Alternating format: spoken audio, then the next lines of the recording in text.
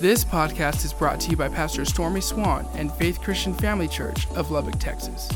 For more information, please visit faithchurchlubbock.com. Glad to see you here today. Say that from my heart. Again, if you're a guest here, we welcome you. If you need a Bible, why don't you get your hand up real high and then go with me to the book of Acts 13. Usually when I come back from the Men of Iron, I know there's a lot of our men who aren't able to go this year.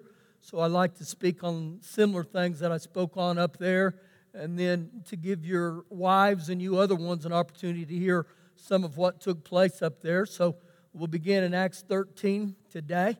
Just want to say thanks to all our men. You know, you guys are great. We got great men in the church. Just great men in the church. And I want to say thank you to all the men that ushered.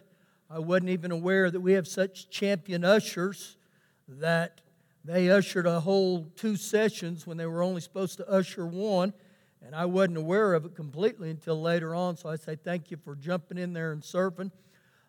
Again, go to Acts chapter 13, and we'll begin today, and you'll see just some bits of generational stuff in here, and part of this, the way we'll go, you'll begin to see kind of how the Lord had me study for this, just through a word called generations right here. So we begin in Acts 13, verse 36. For David, after he had served his own generation, by the will, the purpose of the counsel of God, he fell asleep, was buried with his fathers, and saw corruption, or he decayed. So you begin to look at this, and when it says he fell asleep, he died, it was over. So really it began to speak to me to think, we only have a short time here to influence. And then we die. And that's going to happen to every one of us here. And so I really begin to be moved by what this said, that he served his generation. He didn't come to be served. He served his generation. And when I go back and study David's life, you know, he was good to his family. He was good to his children. But he didn't just live for his family and his children. He knew that there had to be something done to serve the generation he was in. In other words, he said, I want to leave my thumbprints on the generation that I get to serve. Now, me personally here, I don't want to be known after I die as a pastor that drives fast. Not that I would. Not a mile over the speed limit until you turn my car on. Forgive me if you were offended by that, okay? Lord's still working on me in that area, okay? He's still developing me. That some of you didn't know, I work for American Airlines. I have a license to fly. So I don't want to be remembered for that, though. I want to be remembered for the way I serve the generation with the purpose of God, with the counsel of God. And I believe that's huge for every one of us to get this. That again, this man who was referenced in the Bible as King David, he said, I want to be remembered the way I serve my generation. And then we jump to verse 37. But he, the Lord Jesus, whom God raised up, he saw no corruption, or he never decayed. Therefore, let it be known to you, brethren, that through this man, the Lord Jesus, has preached to you the forgiveness of sins. And by him, everyone who believes is justified from all things from which you could not be justified by the law of Moses. So now he begins to show us something with the Lord Jesus. And the Lord Jesus himself said this, I didn't come to be served, I came to serve. And so I believe that King David, he grabbed onto the coattail of Jesus and said, Lord Jesus, the same way you impacted this earth, I want to impact this earth. And I want to tell people about you, how you save, how you forgive, how you set free. And then we jump into some other interesting statements here. Verse 40. Beware. The message says, don't take this lightly, therefore, brethren, lest what has been spoken in the prophets come upon you. Now, when the Apostle Paul, right here in the book of Acts in the New Testament, he said, I want you to be aware of some things that the prophets talked about, that it wouldn't come upon you or it wouldn't happen to you. Now, right here, what the Apostle Paul is doing, he literally quotes the prophet Habakkuk to he's quoting. And what was going on in Habakkuk's lifetime is their nation was out of control. It was filled with violence. It was filled with the doctrines of men. It had got really, really ugly. Now, watch what Paul goes ahead and says here as he quotes Habakkuk. Behold, you despisers, marvel and perish. Watch out. The message says your world will fall to pieces. For I will work a work in your days, a work which you will by no means believe, though one were to declare it to you. So literally stated here, he's saying though it stares you right in the face, you still have a hard time believing it. And we begin to look at our society and the things that we begin to see on a daily basis. And we can look at it and we can say, that's not happening in America. That can't be happening in Lubbock. That can't be happening in our schools. Why are 17-year-olds being shot and killed? Why is child pornography just out of control? And so the Apostle Paul right here, he's given us the heart of very similar things that are happening to us that took place in Habakkuk's day. Now, go with me to the book of Habakkuk, chapter 1. And some of you say, I can't even spell Habakkuk, let alone find it. I can relate. You go backwards in the Old Testament, you go from Malachi 5 books back, okay, that way. And if you go by Zephaniah, you're getting real close. If you get to Nahum, you've gone just a little too far. If you got to Daniel or Ezekiel, you've gone way too far. Again, this will really help you today. It's in, or my page is page 1224. Probably won't help you a bit. The first service, I read verses 1 through 4, and I just described it a minute ago. And Habakkuk's cry, it's violence, it's destruction. I'm going to start in verse number 5 this time. And when Habakkuk began to cry out to God, this was the Lord's cry. Look among the nations and watch. Be utterly astounded, for I will work a work in your days which you would not believe, though it were told to you. Now, the reason I read this again, because we saw the Apostle Paul quote that in Acts 13, but he said, watch the nations.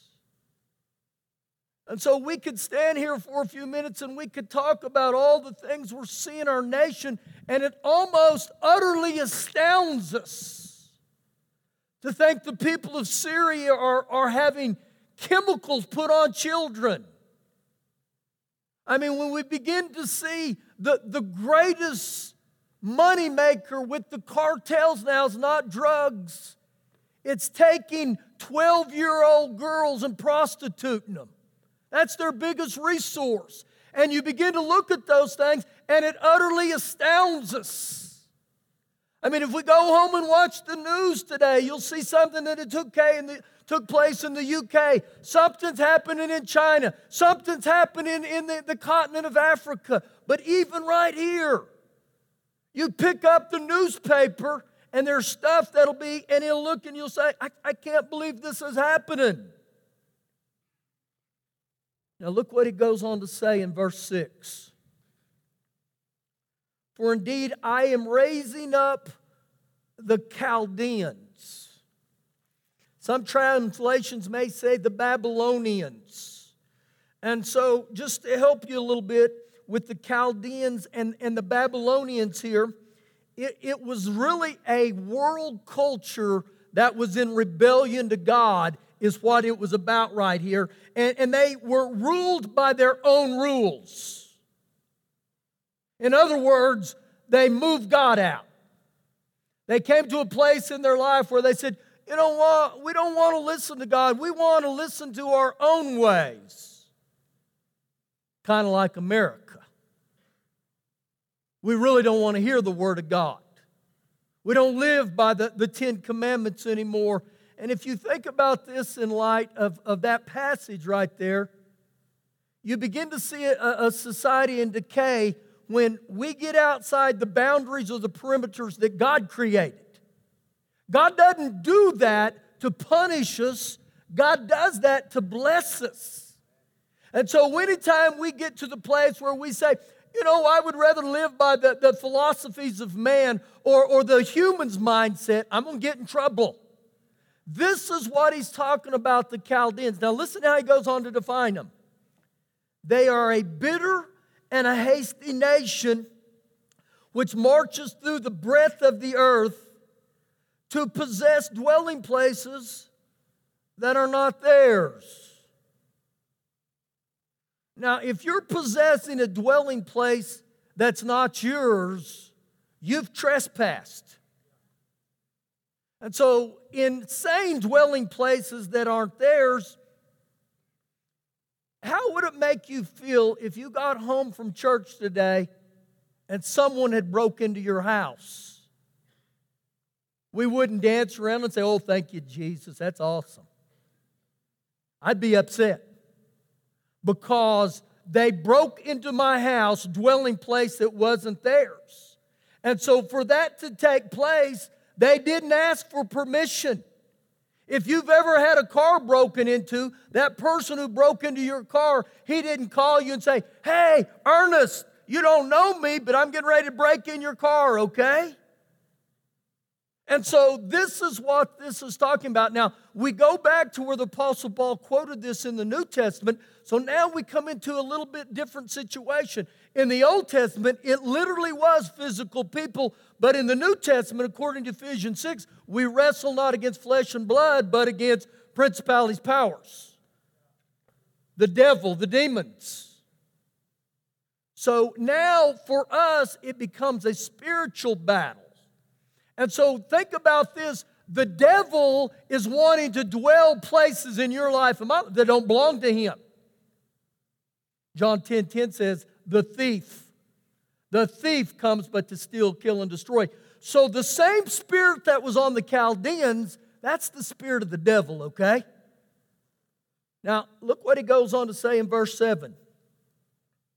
They are terrible. They're dreadful. Their judgment and their dignity proceeds from themselves. They are arrogant and they are prideful.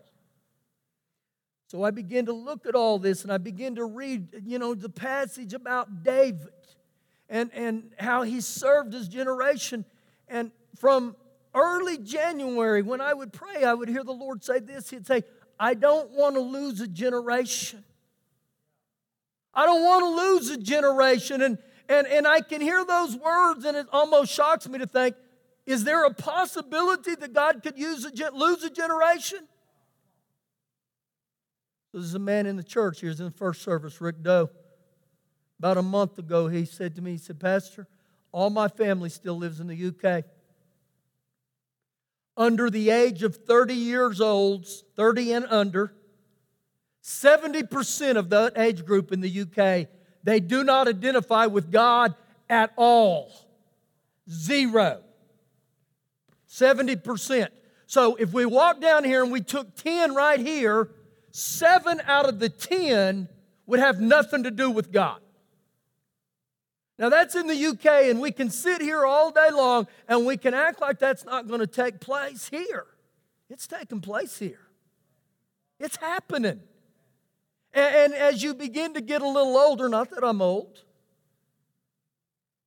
but you begin to see things that you say, I never would have dreamed this would begin to take place in America.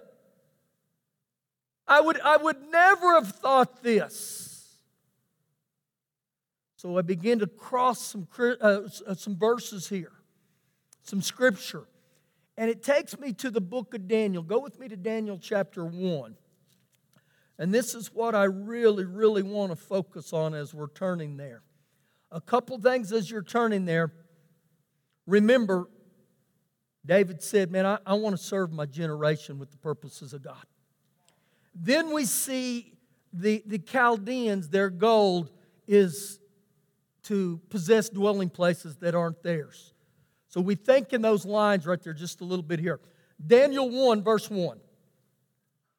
In the 3rd year of the reign of Jehoiakim, king of Judah, Nebuchadnezzar, who was the king of Babylon, came to Jerusalem and he besieged it.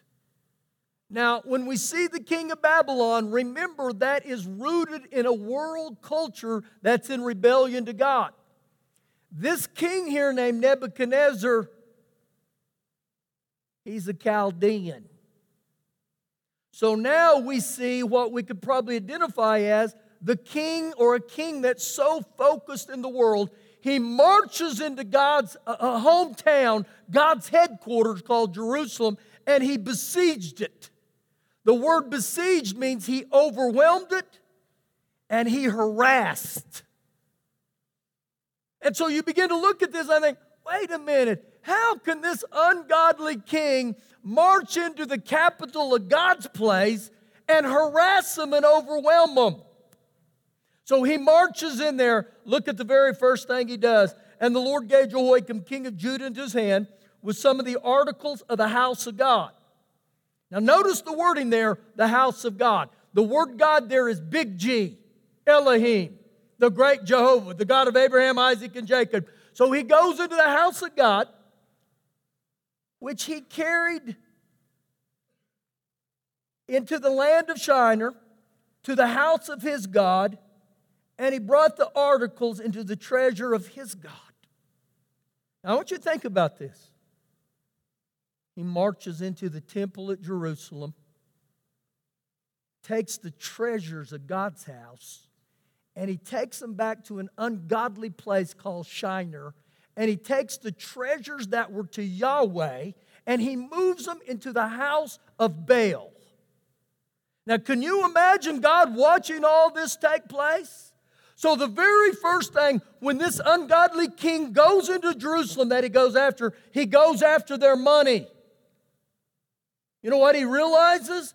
That if I can get their money, there's no resources in the house of God. How can they preach God? But he also knows this, that if he gets your treasures and you quit honoring God with your tithes, then you're cursed. Wow. That hurt, Pastor. Well, here's the truth of the matter. I didn't write the Bible, but I will quote it to you.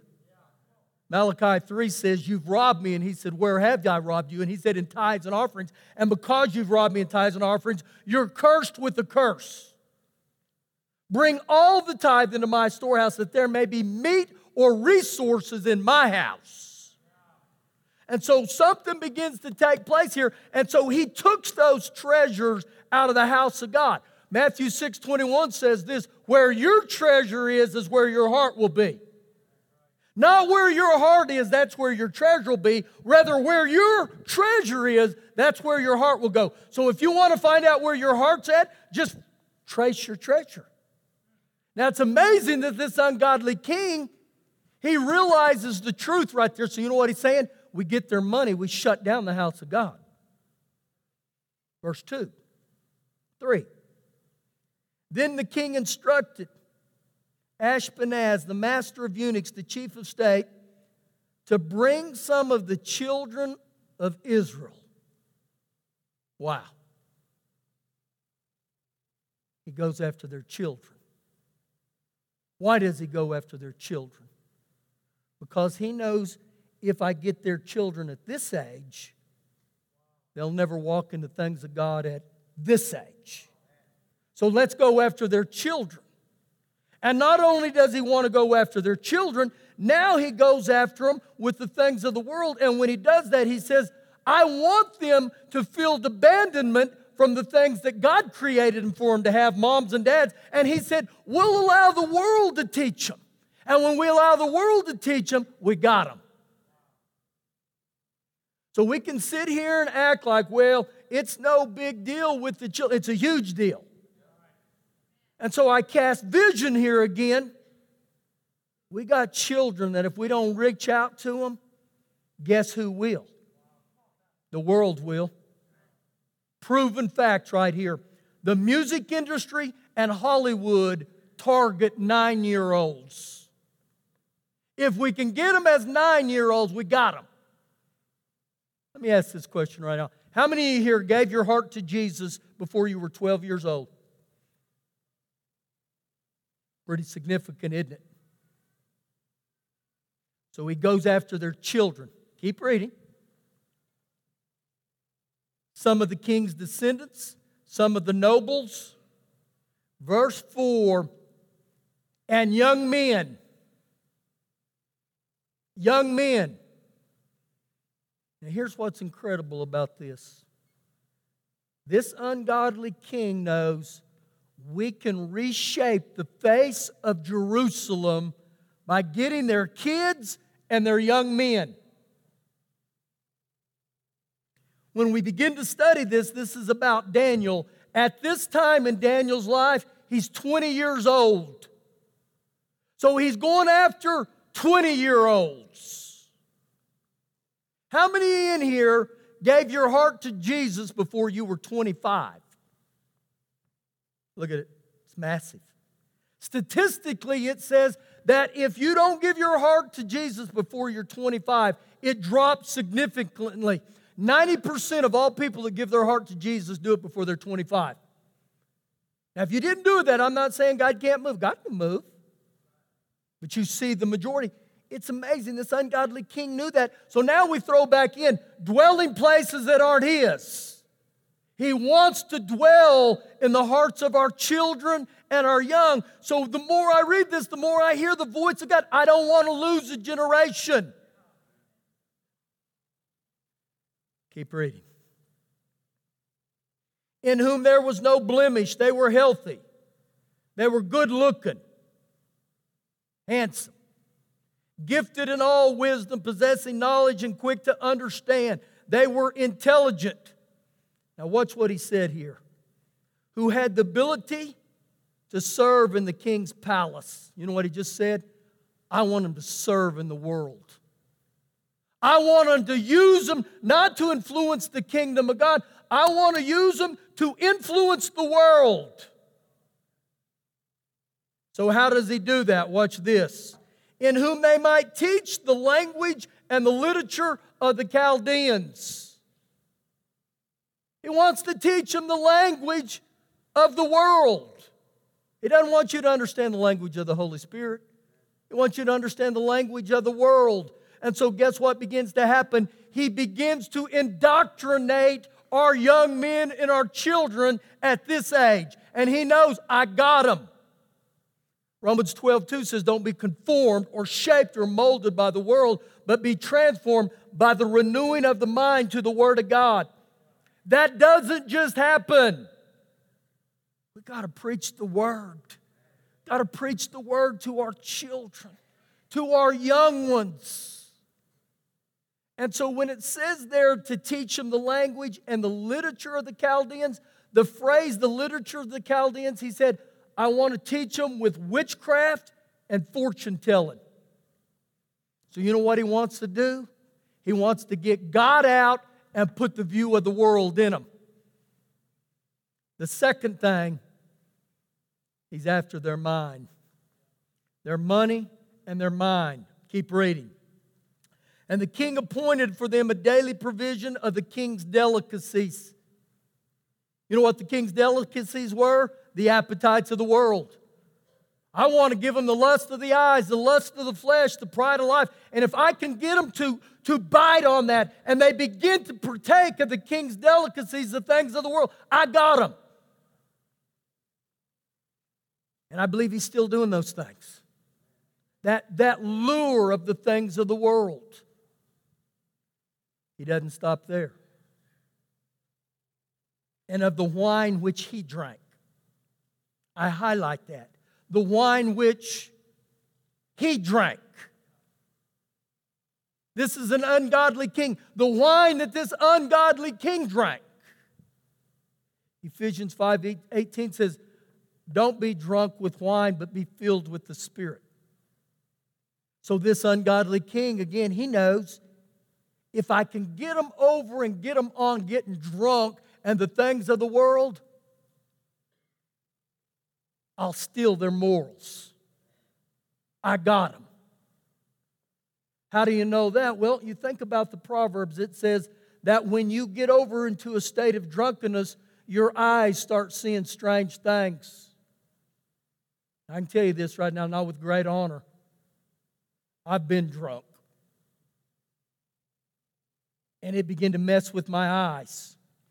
And not only did the drunkenness mess with my eyes, it changed my behavior. And I began to do things that were uncharacteristic of what God wanted me to be. And so guess what He wants to do? He wants to get you in that state. And when He gets you in that state, I'm just telling you right now, the devil will take advantage of you. But when I'm filled with the Spirit of God, oh man, God begins to take advantage of me in a godly way. He's after our money. He's after our mind. He's after our morals. I'm going to be quiet, or I could say some things I said at the Men of Iron. It may get me in trouble, so I better not. No, don't say that. Don't say, come on. Don't say, verse 5. We better move on. Let me just say that. I appreciate you men letting me be me down there, okay? I mean, there's stuff that I would never say in front of women here. Not that it's sickening women. It's just an easy way for men to identify, okay? Men are men. I mean, we're all just big boys in different costumes now. That's all we are. Move on, Pastor, before you get in trouble. Verse 5. And the king appointed them for a daily provision of the king's delicacy and the wine he drank. And 3 years of training for them, so that at the end of that time they might serve before the king. There's a huge nugget in there. This ungodly king knew if I can train him for 3 years, I got him. I got him. And how did he say he would get them? That at the end of the 3 years, they would serve before this ungodly king. And so again, when we sit back and think, we don't have to instruct them, we don't have to tell them the truth, we don't have to tell them the Word of God, then this is what happens right here. That the world will begin to teach them the very things God desired for us to teach them. And he said this in Proverbs 22, verse 6. He said, you train them up in the way they should go, and when they're old, they won't depart.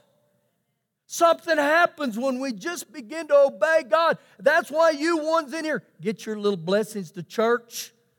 Get them into our children's ministries, our youth ministries. They're not babysitting. They're going to preach them the Word of God, and then you reinforce it at home.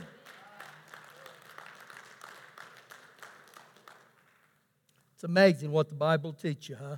Verse 6. Now from among those of the sons of Judah were Daniel, Hananiah, Mishael, and Azariah. To them the chief of the eunuchs gave them names. He gave Daniel the name of Belteshazzar. You know what he does here? He says, I'm going to change their name. And when I change their name, I change their identity. So instead of telling Daniel, and the word Daniel there meant, let me find out exactly. I don't want to miss that. God is my judge. The Hebrew or the Chaldean name Belteshazzar means whom Baal favors. Whom Baal, this guy tells them whom Baal favors. The ungodly king pronounces an ungodly name on him. And so this is how this begins to look. God calls you an overcomer. God calls you a blessing. God calls you the things that we sang about today. I'm who God says I am, but the world tries to start saying, your name is Freddie Failure. You're Scotty Screw Up. You're Judy with the attitude. I didn't say that, okay? But you begin to think how the world begins to try to put its prints on us. But here's the thing.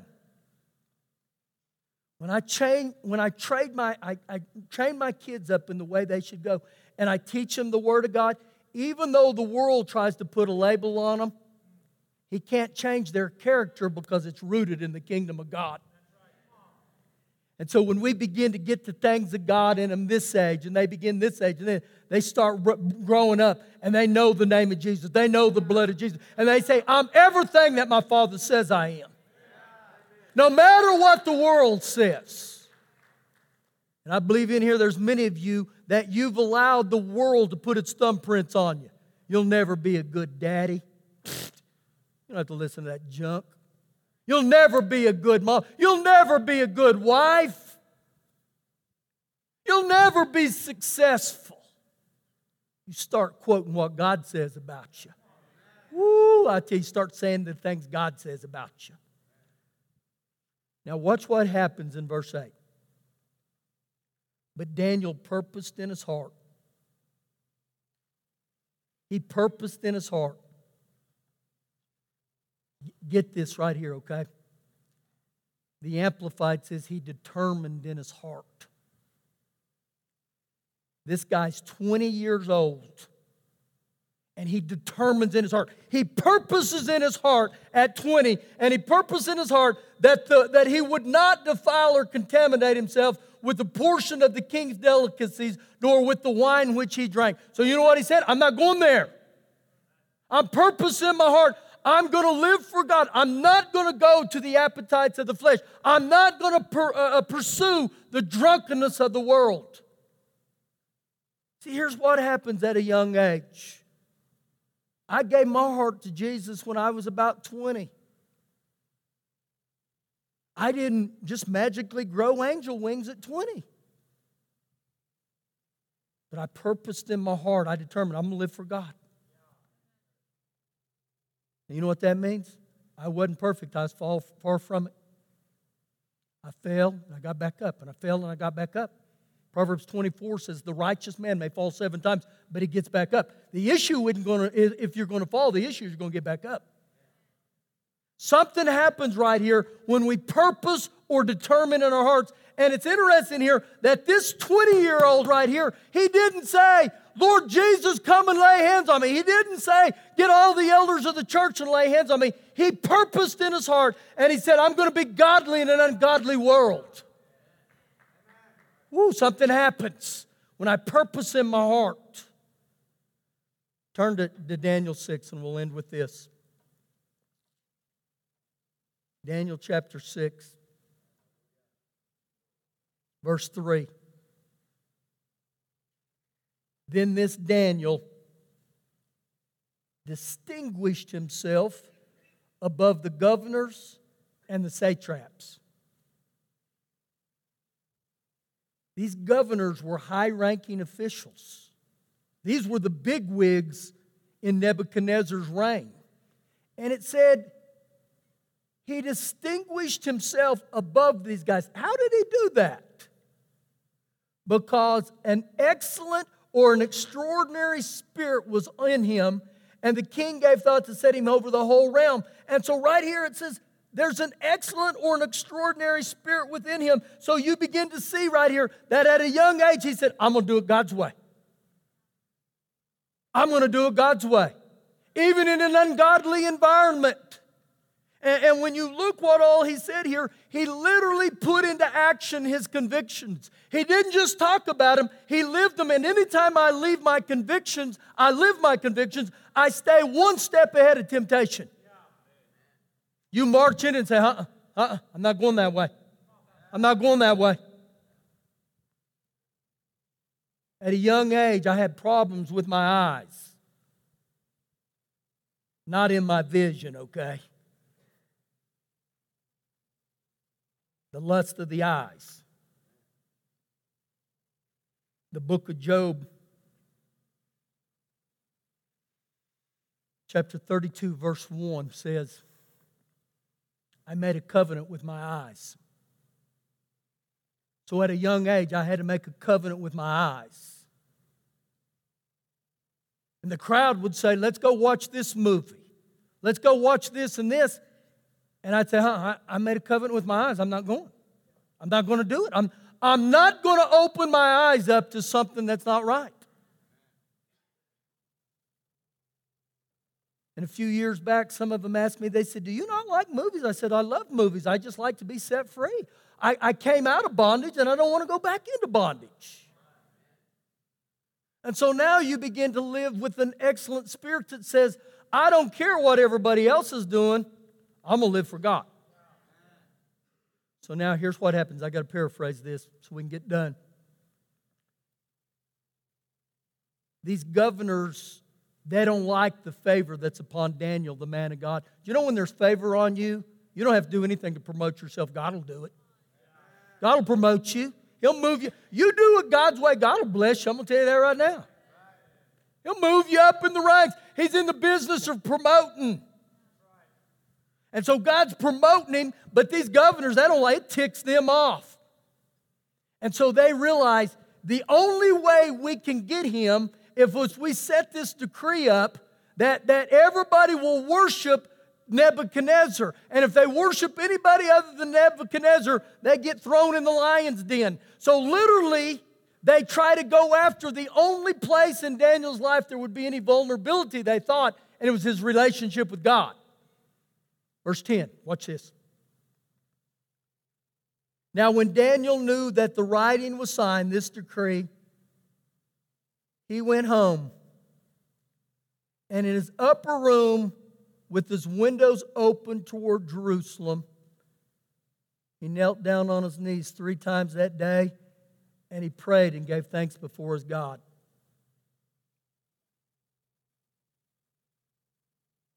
He wasn't a closet Christian. He pulled open the curtains, the shutters. He wasn't ashamed of the gospel. He wasn't ashamed to say, I believe in the Lord thy God. I'm a son of God. I'm a child of God. He wasn't afraid. But here was his secret sauce right here. 3 times. His posture of war, and he would pray. And he would give thanks, which he would praise God. He would lift holy hands, and he would do it morning, noon, and night. But watch this. Watch how this ends. As was his custom since early days.